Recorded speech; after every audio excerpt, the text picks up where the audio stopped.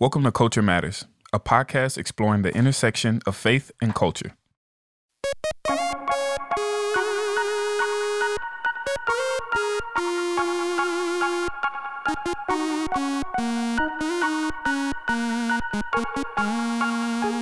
What's up, y'all? It is Tamarcus Ragland here with y'all again, along with my co-hosts, Adam Hawkins and Elizabeth Woodson. How y'all doing today? Doing good. I'm great sitting next to you here, man. Oh, lovely. I also can't talk, I guess. We'll work it out. We got time. We're starting strong. And today we are honored to have with us KJ Ramsey. KJ Ramsey is a trauma-informed licensed professional counselor and a gifted writer. She's released a book called This Too Shall Last, as well as The Lord Is My Courage, which we'll be talking about today. She just released another book called The Book of Common Courage that is a beautiful collection of poems and readings that is a companion to The Lord Is My Courage. And so we're excited to get to talk to her today about her book and her work and just welcome her to the show. KJ, thank you for being here. Thank you for having me. And also, I just want to say it's really cool that you three are in the same room.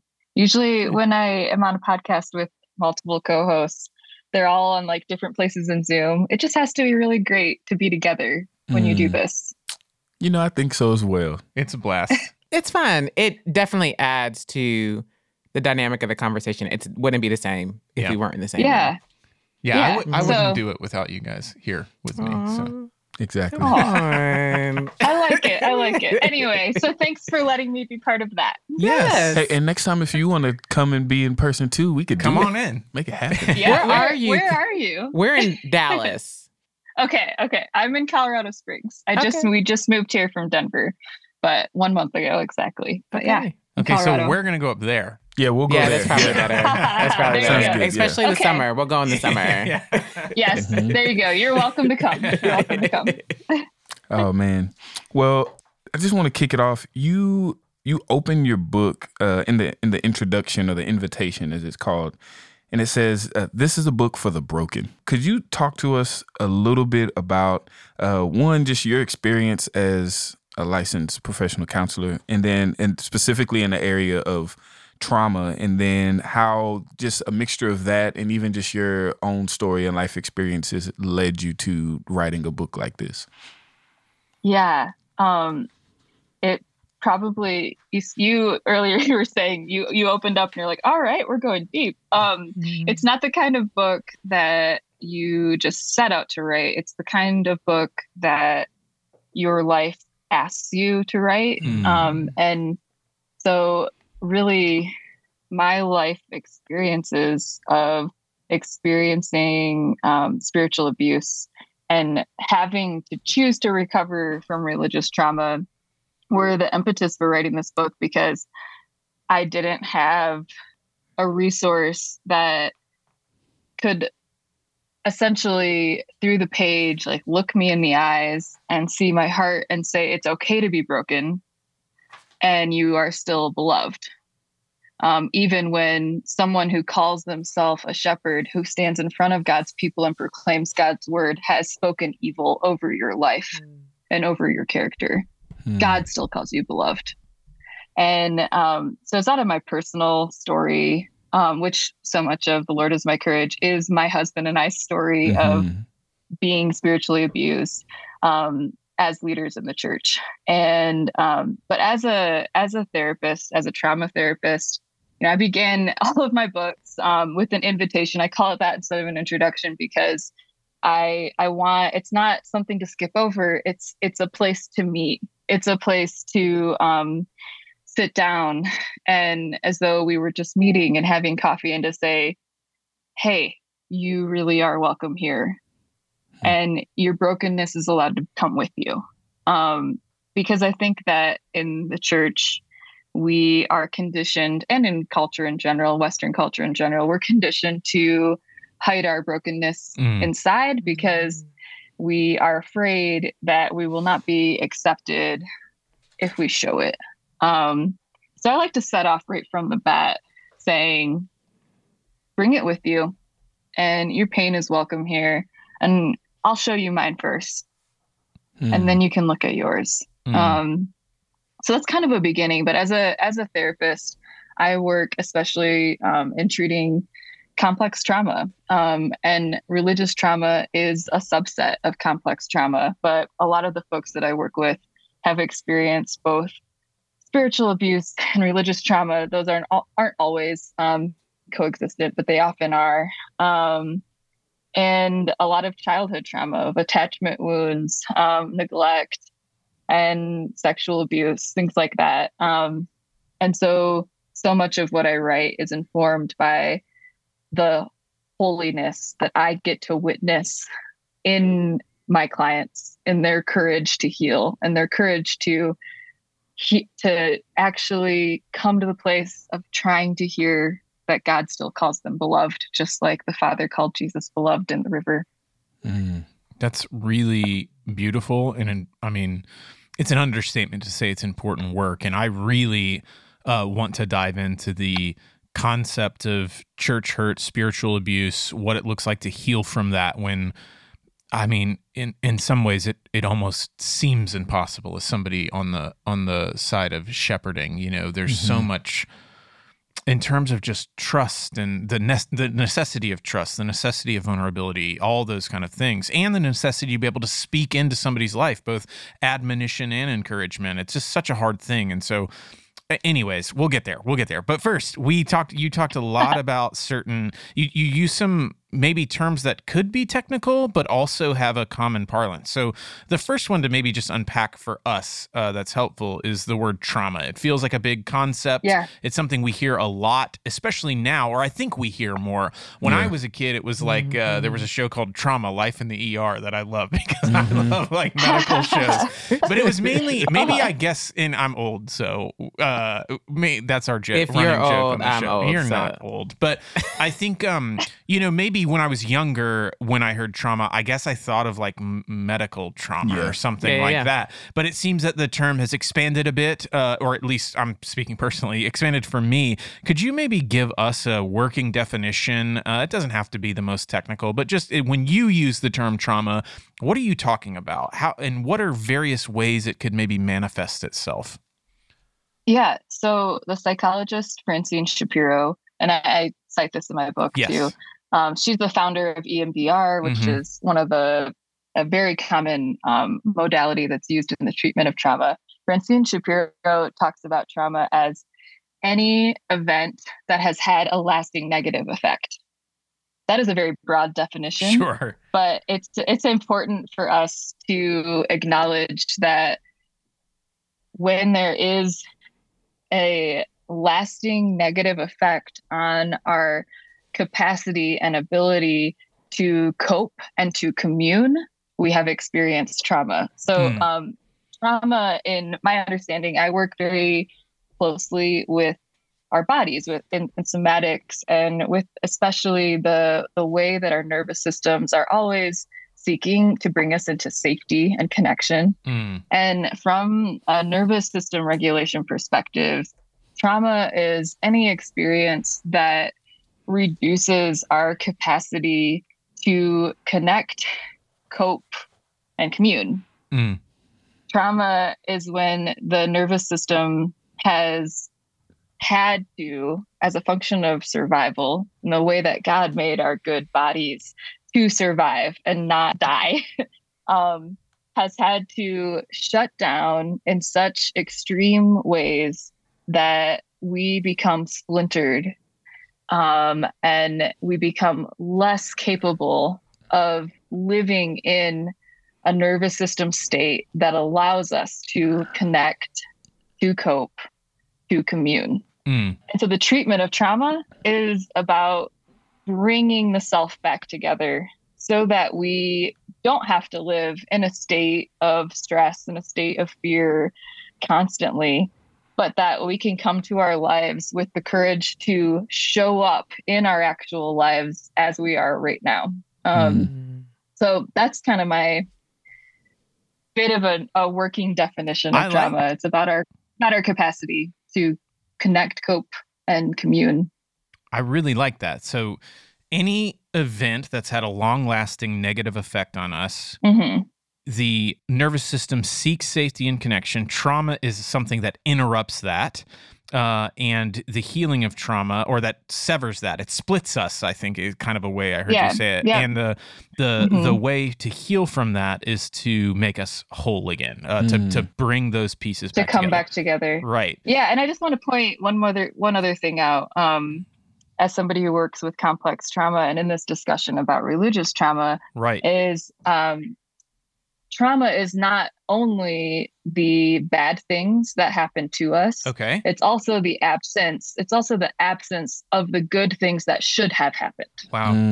And so in the context of religious trauma, we're talking not just about spiritually abusive leaders who yell at us, demean us, have insanely high expectations of us, who use their spiritual authority to put us down and control and coerce us. We're not just talking about that, while that is incredibly important and we need to talk about it. Right. But we're also talking about the absence of attunement of our parents, our pastors, our caregivers, our coaches, our friends, not knowing how to attune to our whole selves and offer up the witnessing kind presence of love, gentleness, peace, patience, goodness, self-control, offering that up. When we don't have enough of that in our lives and the people around us, our bodies will not feel adequately safe. And we will, over time, when we're we're consistently in an environment where we are not adequately loved, seen, safe, and soothed, we will experience trauma and we will experience that splintering. So I just think it's really important for folks to know that you can have not had one horrifying large experience happen to you and still had experienced trauma. That seems really important, That is huge. Yeah. It's very huge. Can I ask this question? And it's not to minimize anybody at all, but given that definition, it seems safe to say that on some level, I'm just going to say on some level, if you imagine it as a continuum, that maybe everybody has experienced some level of trauma. Would you go that far or not? Does saying it that way diminish those who've maybe, had a broader experience? Because I think if you asked somebody, hey, have you had think of a time that shame invaded you in such a way that, or going to the other one, has anybody ever told you they loved you? It's like, I think of like maybe my parents' generation where it's like, I never heard my dad say he loved me or something like that. It's like under this definition, that might be trauma. Yeah, there's a couple things there. First of all, I won't give you a straight answer because I think this is I think that's a very hard question. Sure. And I think there's a lot of flammability to that question too in the culture at large. Right. But I think that there's two things. One, perception, two, attachment that I'd like to point out. So perception, you could grow up in the same family. So two siblings in the same family with the same parents in the same church or the same collection of socioeconomic factors. And one child experiences their childhood as traumatic and the other doesn't. Wow. It's very important with trauma to honor the reality that we all perceive our experiences differently from one another. And for some of us, the way that we are wired, the composition of our soul and our cells will predispose us to experience our context as more traumatic than others. I'm a highly sensitive person. I am neurodivergent. I've experienced sexual abuse and lots of other kinds of abuse. I'm a bit more predisposed to experience my life as traumatic. That's real. Yep. And so with trauma, you have to understand that the individual's experience and their perception of their experience is what dictates whether it was traumatic or not.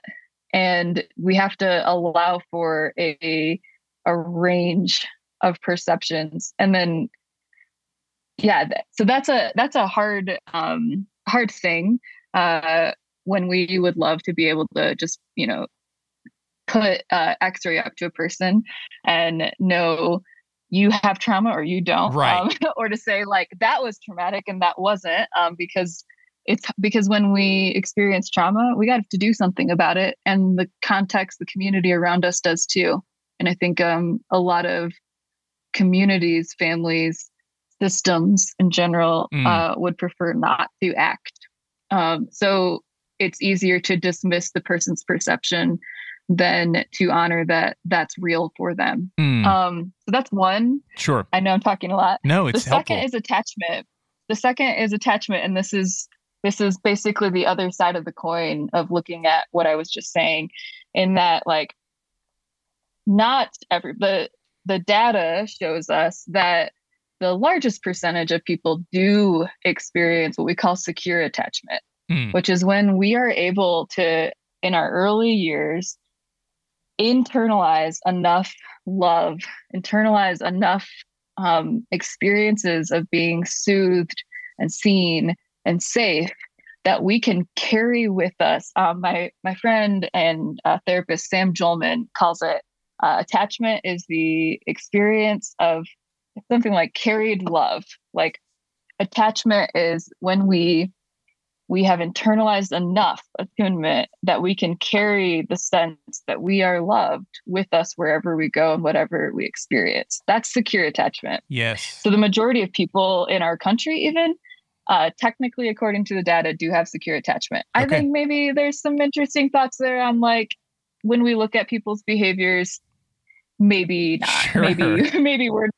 Maybe there's not as many people who are securely attached as some of the sample sizes say. But within, on the other end of that spectrum, is insecure attachment. And there's different forms of insecure attachment, the ways that we try to seek safety in an environment and a relational context in which we are not adequately seen, soothed, and safe. So that can look like avoidance, an avoidant attachment pattern, an anxious attachment pattern, or disorganized attachment, where you swing back and forth between anxious and avoidant, which is where, like, prior to a lot of healing work in my life, where I existed disorganized, because I'm a complex trauma survivor. So I think it's important with the discussion of trauma just to acknowledge that while perhaps most of us have experienced things that are traumatic or contexts that are traumatic, and I would say our society is a traumatizing society, we do not all internalize that to the depth at which we form attachment wounds. That's helpful. And it is deep attachment wounds that are the site and the place at which people like me are working on healing. Yeah, that's super helpful. That is really helpful. I'm glad we took the time there, because I know even for myself, a lot of times, like, when you hear even words like, PTSD, it, often I'm like, oh, my first brain goes to, oh, that's like soldiers on the battlefield. Right. That's like seeing, and it's like, that's not a regular civilian life can't experience that. And it's, I think having that kind of framework, even for somebody who's maybe currently struggling through something like that, who can, you go through the like mental battles of like, well, like, am I overreacting? Like, should this, did I do something? Or like, maybe somebody around them's like, oh, I don't think it's that crucial. And like having those kinds of guardrails, even a lot, like you say in the invitation, to allow yourself to be like, okay, well, this is where I'm at. Like, let me honor this. Let me take the steps that I need in order to move towards wellness. That feels like good distinctions. As you were talking, I realized in all of that was a lot of information. I didn't talk about what does this look like and feel like. So to be traumatized and to live in a body with a nervous system that's more highly reactive to the world that you live in. And it can look so many different ways. And we all have what the therapist Deb Dana calls like a home away from home. So different individuals will experience more symptoms of shutdown and depression, lethargy, lack of motivation to be in their life, and perhaps very dark thoughts, suicidal ideation. Other individuals will live their home away from home. When I call home, I'm talking about a ventral vagal nervous system state, which is being in a state where your social engagement system is able to be online. You're able to connect with the people around you, to feel adequately safe, or to find safety fairly quickly for yourself. And safety is like the bread and butter of every moment of every day that your nervous system is seeking always, without you realizing it. So our home, we're made to be able to connect and to experience peace and life and joy. That's our home. But our home away from home, the place that we've learned how to live, even though it's not the best place for us to reside, will look different. And so others might live in more of a sympathetic nervous system state of fight or flight. Some people will feel very irritated all the time, or on edge, hypervigilant, focused on this isn't safe, this might be safe, whether they put language to it like that or not. We all have different homes away from home. So trauma, often some of the symptoms of what we'll experience somatically. Often you might struggle to be able to breathe. You might experience panic attacks. You might have disrupted sleep, nightmares, flashbacks to some of the awful events you've experienced. And that can include with religious trauma. I'll have dreams still about the pastor who abused us. I see his face in my dreams. I hear his words in my dreams. I wake up having to check that wasn't real sometimes. My husband does too. You might have, in the middle of the day, sudden flashbacks to being where you were. And there's also things called emotional flashbacks, where your body feels like you're back in the situation in which you felt trapped, even though in the present you're not trapped and you're okay. So your body has the felt sense of being back there. We call that an emotional flashback. Those are just like a small handful of symptoms. But the roots of so much of our depression and anxiety, particularly, and also a lot of chronic illnesses, I'll add, as a person with many chronic illnesses, are unresolved trauma. And that's not a shaming statement. It's a statement of like, your body is bearing witness to the fact that you needed more and you were hurt. And your body's going to keep speaking up through symptoms of range from depression, anxiety, illness, pain, until you can listen and soothe. Yeah, as you've been talking, I think what comes to mind for me is the impact of sin in the world. Right. And so like to think about sin as not showing up the way that God has designed for us to do, and to see that God is a God of love who loves perfectly, and his love is one that gives for the benefit of another, and for us to be people who are turned in on ourselves. And you see the ways in which my sin isn't just, man, I just have this bad habit or I do this bad thing. It is that the way that I show up in the world, not aligned with the perfect self-giving love of God, harms other people. Yeah, not in just the bad I do, but the good that I don't. Right.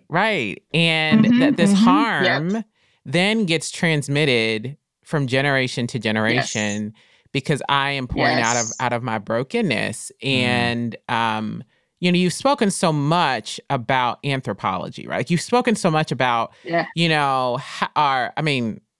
our nervous system, and how I love what you said, our body is bearing witness to the pain that we've experienced, and it's telling the truth until we start listening to it. And how much in the church we just don't have a good biblical anthropology. And can you speak to that? Can you speak to maybe the ways that we do handle helping our people listen to their, and really, because I think the entry place is listening to our feelings. And again, this is a tricky place. There's a range to that because we don't want people to be overwhelmed by things, but we do know it's right and beautiful and good because it comes from the way we've been designed. But can you just speak to the way the church does and doesn't handle our biblical anthropology, and how maybe this is an opportunity for us to help our people on a pathway of healing by teaching them spiritual maturity through that lens?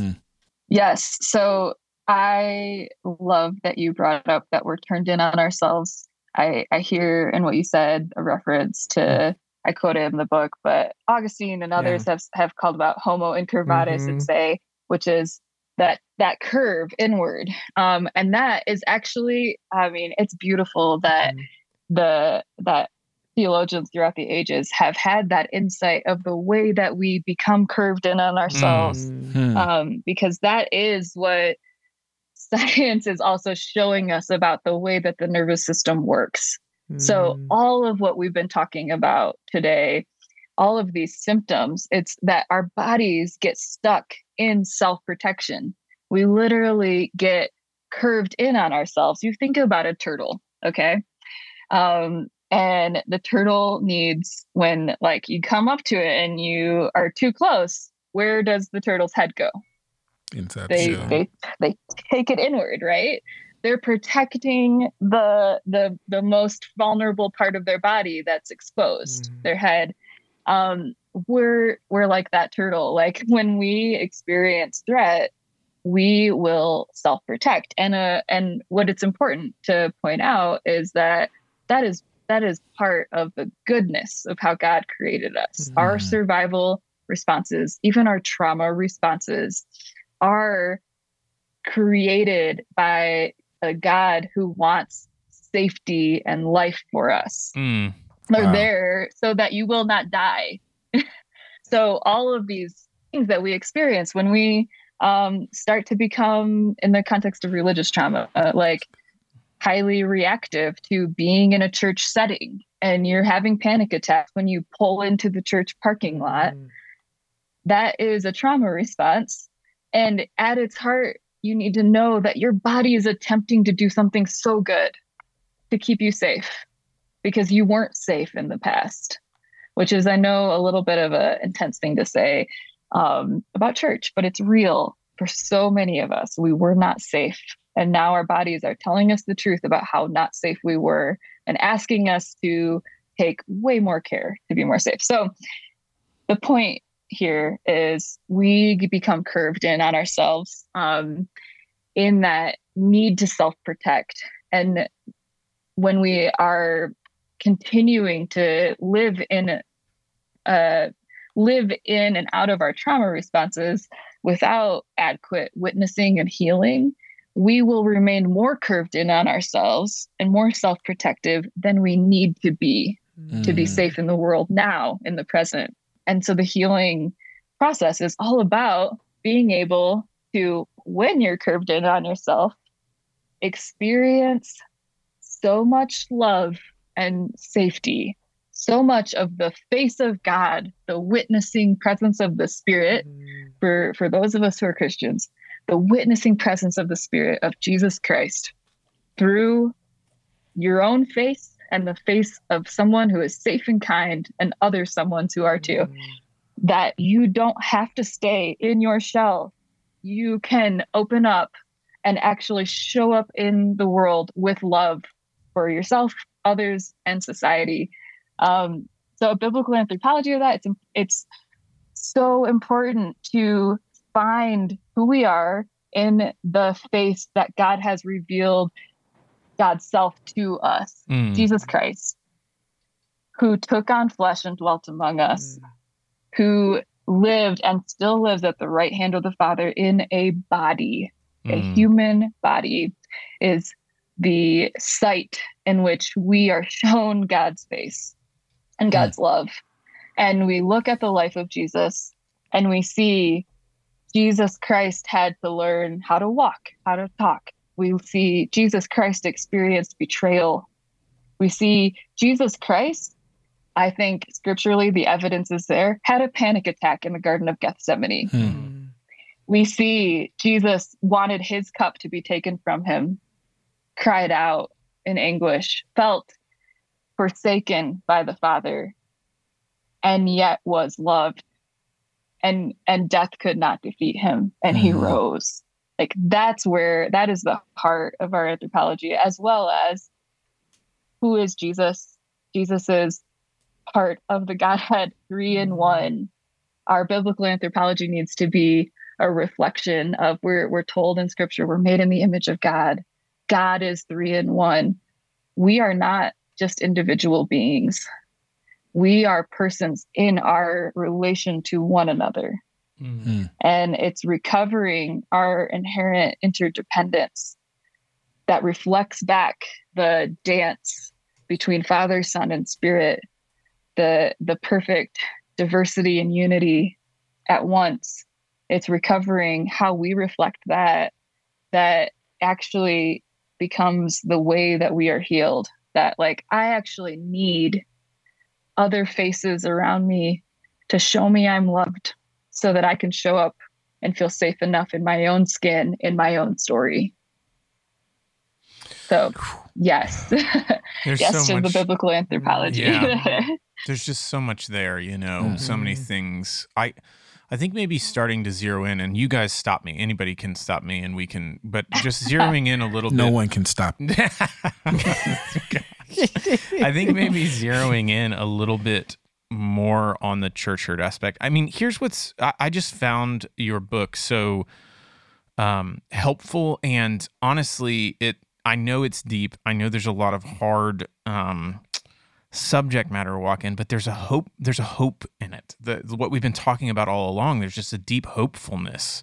Not only that you can kind of wake up, which is a scary thing to the idea, because I think what we've been talking about a little bit is maybe so much of society is traumatizing, and then so much of it is built on not acknowledging or recognizing that it's traumatic. Do you know what I'm trying to say? Yeah. And especially some of the places like church, right? Or some of these other places can maybe stiff arm or dismiss. So I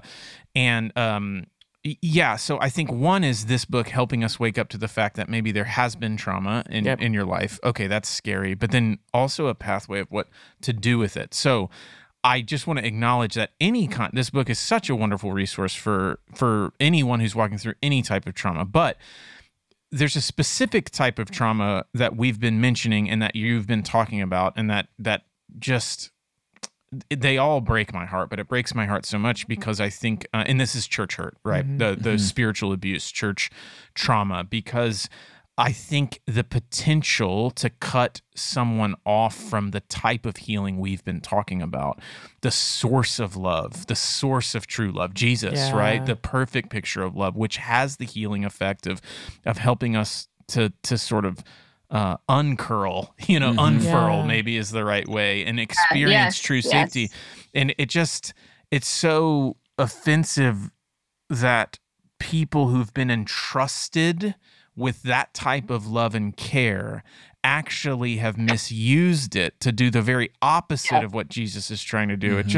It's so heartbreaking. So maybe you could talk a little bit about church trauma, church hurt, how it's maybe unlike other forms of trauma, if that's even helpful to talk about. But maybe and maybe the best part is to say, how can church leaders, how can we best walk alongside people who are healing from this type of trauma, from church hurt?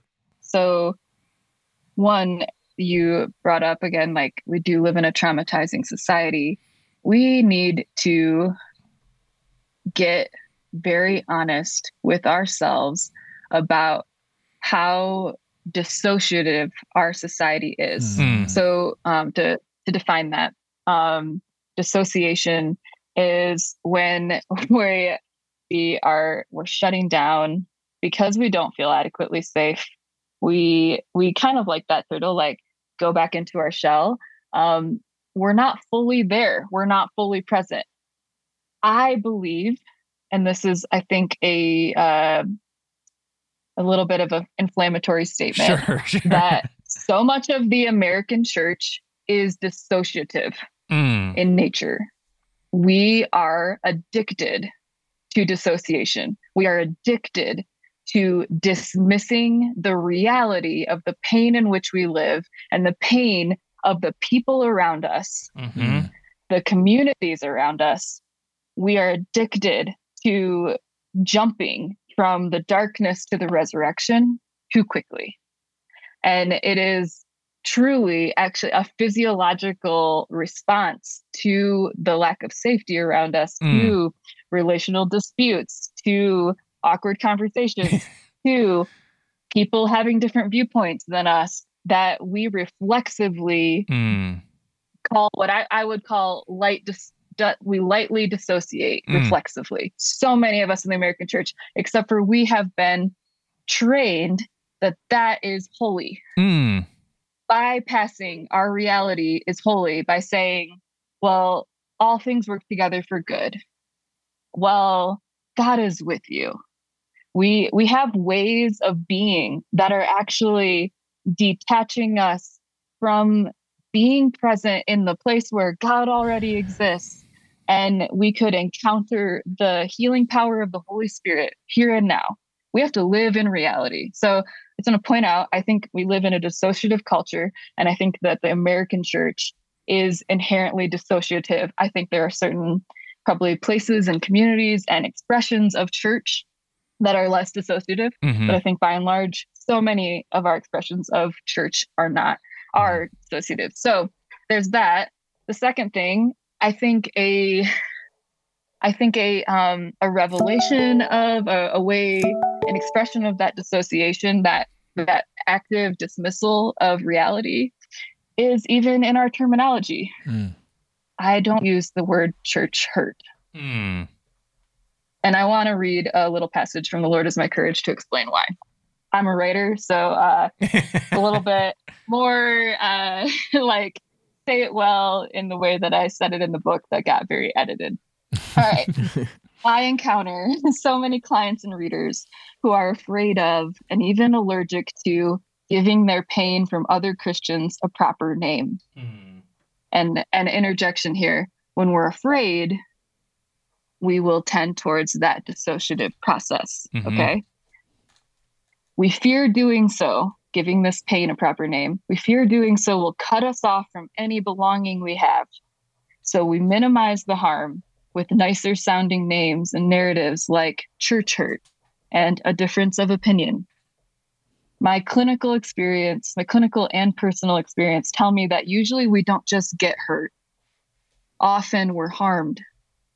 And if we can't name the injury, how will we apply the remedy? The truth is, I didn't just skin the knee of my spirituality. I didn't just have a misunderstanding and hold a grudge like a shield over my heart. I wasn't unteachable. I just was no longer willing to give the precious gift of my faithfulness to anyone other than Jesus Christ. Spiritual abuse and religious trauma are terms, counter to the term church hurt, that give us courage to rightly name just how deep those wounds go and thus how far the healing needs to reach. I still believe in the Holy Spirit, the Holy Catholic Church, the communion of saints, and the resurrection of the dead. So I also believe the church cannot be a communion that crushes. We cannot be people of the resurrection when we're silencing anyone who says, your behavior is bullying me to death. I go on and I won't continue, but I think that we have to be willing to re-examine even our inclination to call the pain and call the wound something that's more palatable. And so I don't personally use the term church hurt, even though I know it's like very common vernacular and that's why you're using it, and your intent in using it is not malicious. I know. Sure. Because I think that we have to, in order to heal, so both as people who have been traumatized and to be healers, to be leaders who extend the safe and good healing presence of Jesus Christ by the Spirit, we have to be willing to wake up. Dissociation is a numbing and a sleepful way of living. We have to be willing to wake up to the reality of how bad this is, so that we can, if we can't, like I say in the book, if we can't name the injury, how will we apply the remedy? So as leaders, and the second part of your question, as leaders in the church, pastors, etc., we have to be willing to look very closely with wide open eyes at how much this actually affects us, how deep the wounds do go.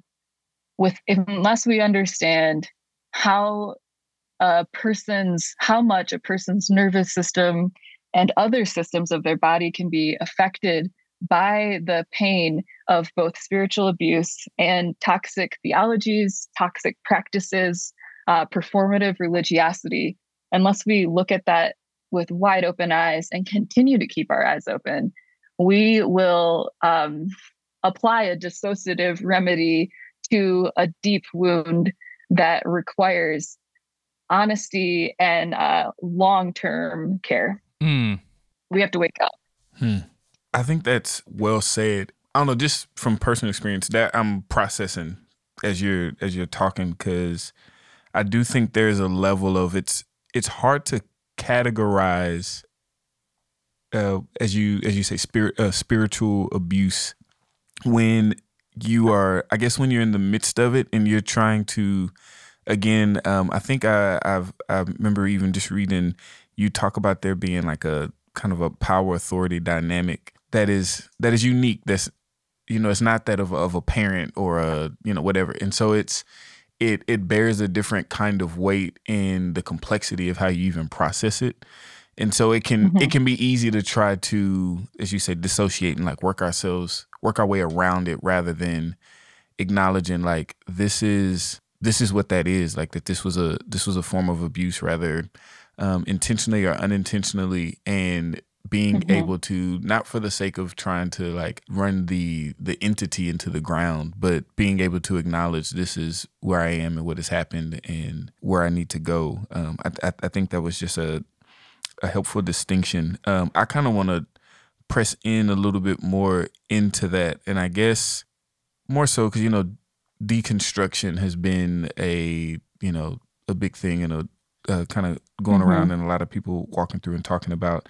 How much do you see this, maybe even that, as you talked about our tendency to move towards disassociation, and I don't know, I'm even more curious as you explain like how much of that is informing what we see in deconstruction. Is it, are people kind of waking up to like, oh, this is what's going on, and now that is it is so complex and jumbled that they're trying to figure out how much of this is what I believe, how much of this is, because even as you alluded to earlier, you're like, it's not just that we have these interesting ways of like coping with the pain, but we like call it holy and like doctrine in some ways. So now you're trying to tease out. Yeah, we've baptized it. Yeah, so you're trying to like tease out like what's Bible, what's my experience, what was wrong. So how much of that would you say drives that kind of deconstruction? Yeah, I think personally, my experience of deconstruction and what I have witnessed in the majority of the people that I encounter who are deconstructing is that a major driver of that deconstruction is being harmed by those who should have exhibited love, and realizing, really, I think often deconstruction is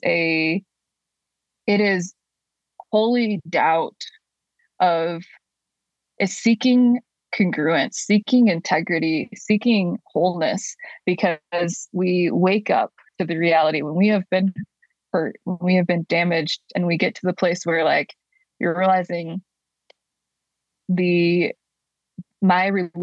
spiritual practices and my theological beliefs and those of those people in my community, those spiritual practices and theological beliefs that they hold are not leading me into wholeness of life. My yoke does not feel easy and my burden is not light. Like, we realize there's a mismatch between your experiences of what Jesus has promised, abundant life. Your experience does not match what Jesus has promised. You are, and this might not be how people articulate it. I think this is the like subconscious experience of so many. You want to seek actual wholeness. You want the abundant life that Jesus promised. And you're realizing these practices, these performative practices, these certain theological beliefs are not actually leading to the telos of wholeness. So I want to find the congruent path where my spirituality matches my inheritance as beloved and whole. I think that it's often experiences of rupture and pain where we see the mismatch, the incongruence in the church between who we are called to be in Christ and who we actually are, that drive us to deconstruct because we want wholeness. We want what God has promised to us. So I don't know if that helps answer your question. I think there's pain, and I think that pain actually is really holy. The pain that prompts us to wake up is holy, and we don't have to fear.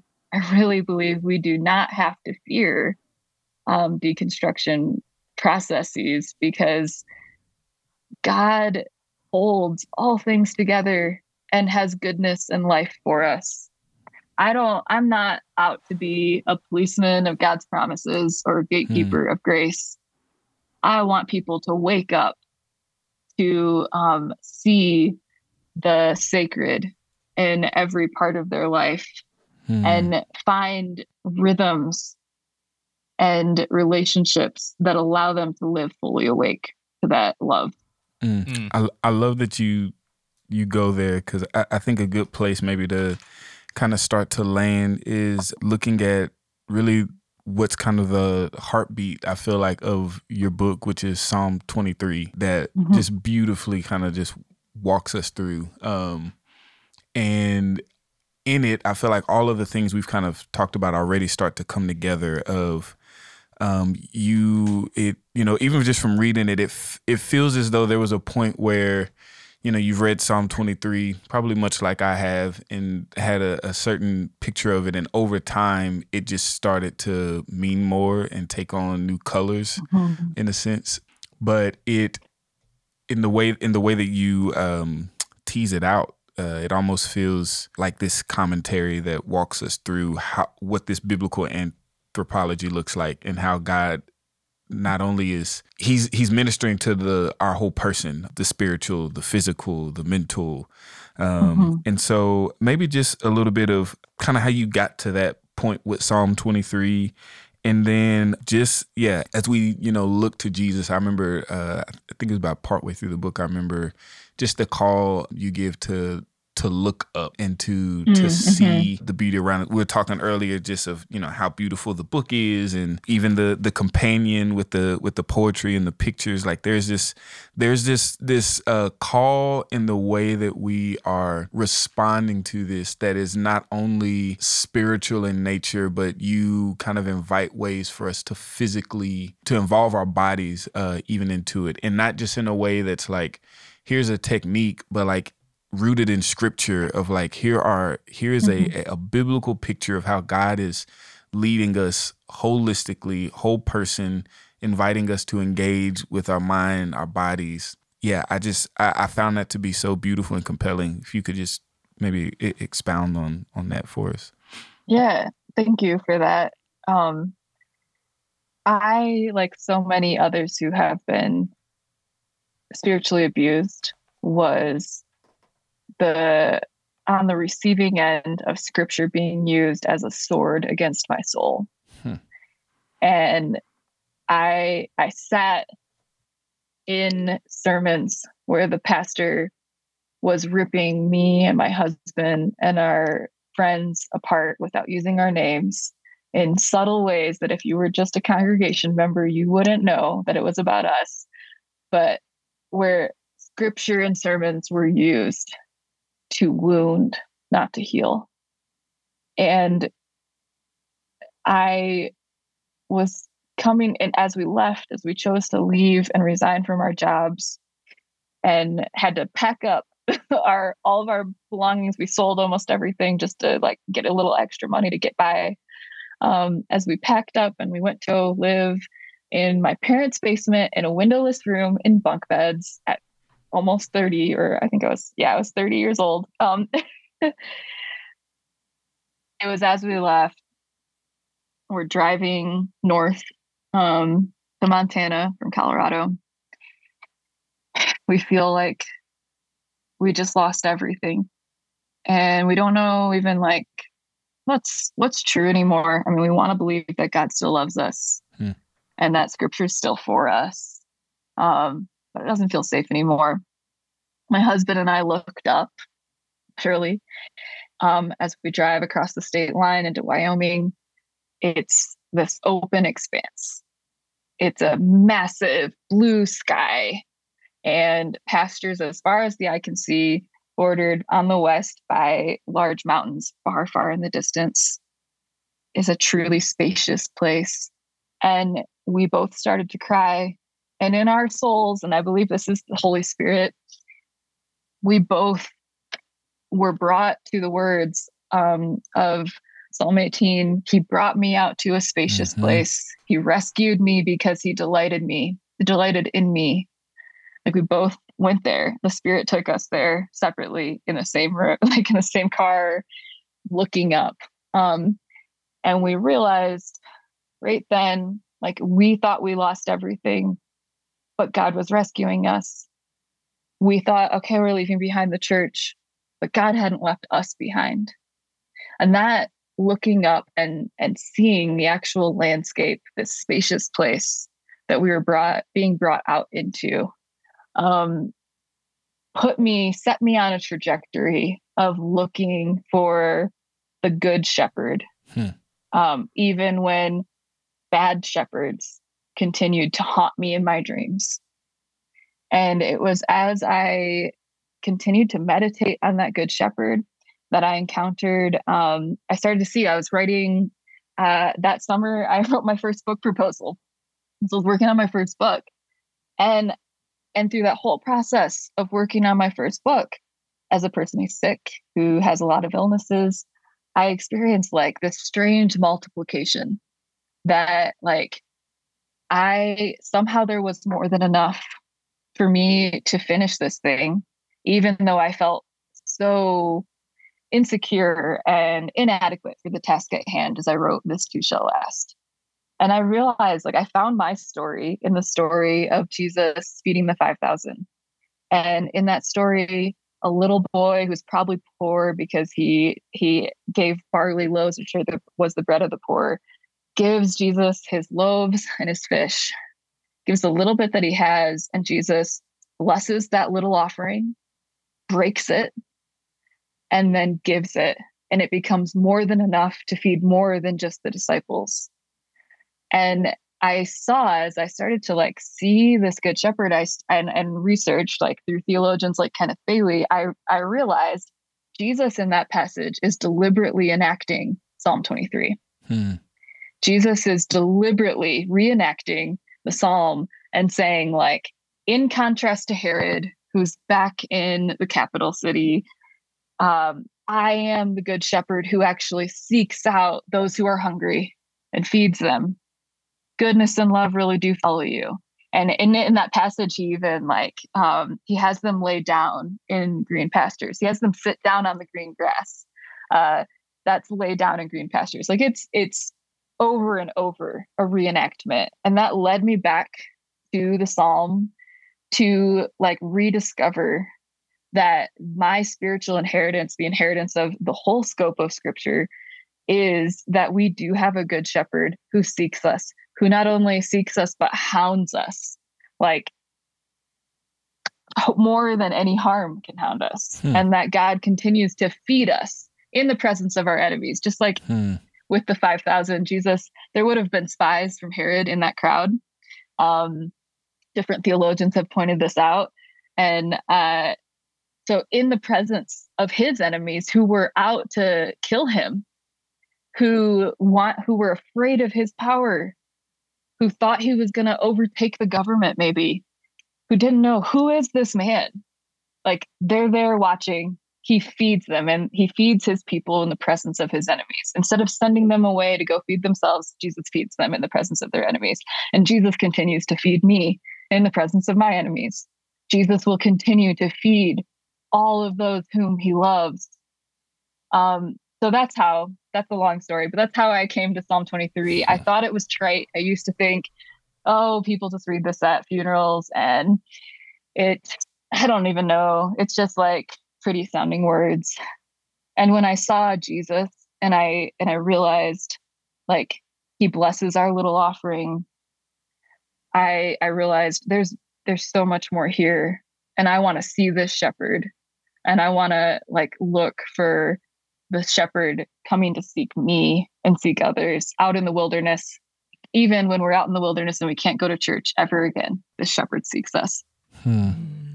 That is, the shepherd seeks us. Man, I feel like that's such a good spot to land and meditate, and just, thinking back of what we've discussed so far of, realizing that trauma is this complex thing that can come from a number of different ways, whether it's the bad that's happened to us or the absence of good that we've received, and that can manifest itself in numerous ways in our person. And unfortunately, because of the broken world we live in, that kind of hurt can even be had within our faith communities, and from those who've been entrusted to care and to feed, as you said, and to meditate and just bask in the reality, just as you and your husband did, that no matter how many bad shepherds or lost souls that harm and hurt, there is a good shepherd that has overcome the world, who feeds his flock, who cares, who seeks us, who offers us more than the amount of love that we need, who gives us grace and mercy, protects us. And then not just that, we know from our New Testament that he, as you described, he also knows what it's like to be hurt, to be betrayed, to have people in your own faith community to harm and to hurt. And yet still there's a way to endure that without sin. There's a way to endure that without abandoning the Father. There's a way to endure that is still beautiful. And then ultimately he rises again. And we can 100% trust in that good shepherd. And so, KJ, thank you just for your time, for all of your work in the book, and just for your time with us today. If people want to continue to connect with your work, what's the best way for them to follow you? Yeah, you can find my work at kjramsey.com. And I am on social media, especially Instagram, at KJ Ramsey Writes. And all my books are linked on my website and elsewhere. You can find them all over the place. Yeah. Can I read a prayer to end us? We would love Would that. be okay? That sounds beautiful. Okay. This is from the Book of Common Courage, and it's in the chapter called Is My Shepherd. It's in response to Luke 4:1-2. It says, Jesus, full of the Holy Spirit, returned from the Jordan and was led by the Spirit in the wilderness, where for 40 days he was tested by the devil. He ate nothing at all during those days, and when they were over, he was famished. Hungry son, the Father called you beloved, and then the Spirit led you like a lamb out into the scorching sun, where you chose trust in your Father over proving your own power. Lead us to landscapes we would not choose, to feed us with trust we cannot lose. Because for far too long, we've been fed sugar by shepherds on stages in words that say fame and power and the removal of pain are the proof of bearing your name. But your sonship reveals what no stage can show. It is into vulnerability that you choose to go. Amen. Amen.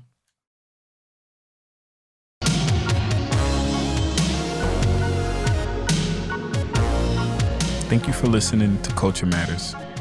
This episode is produced by Chelsea Conway with editing and support from the Good Podcast Company.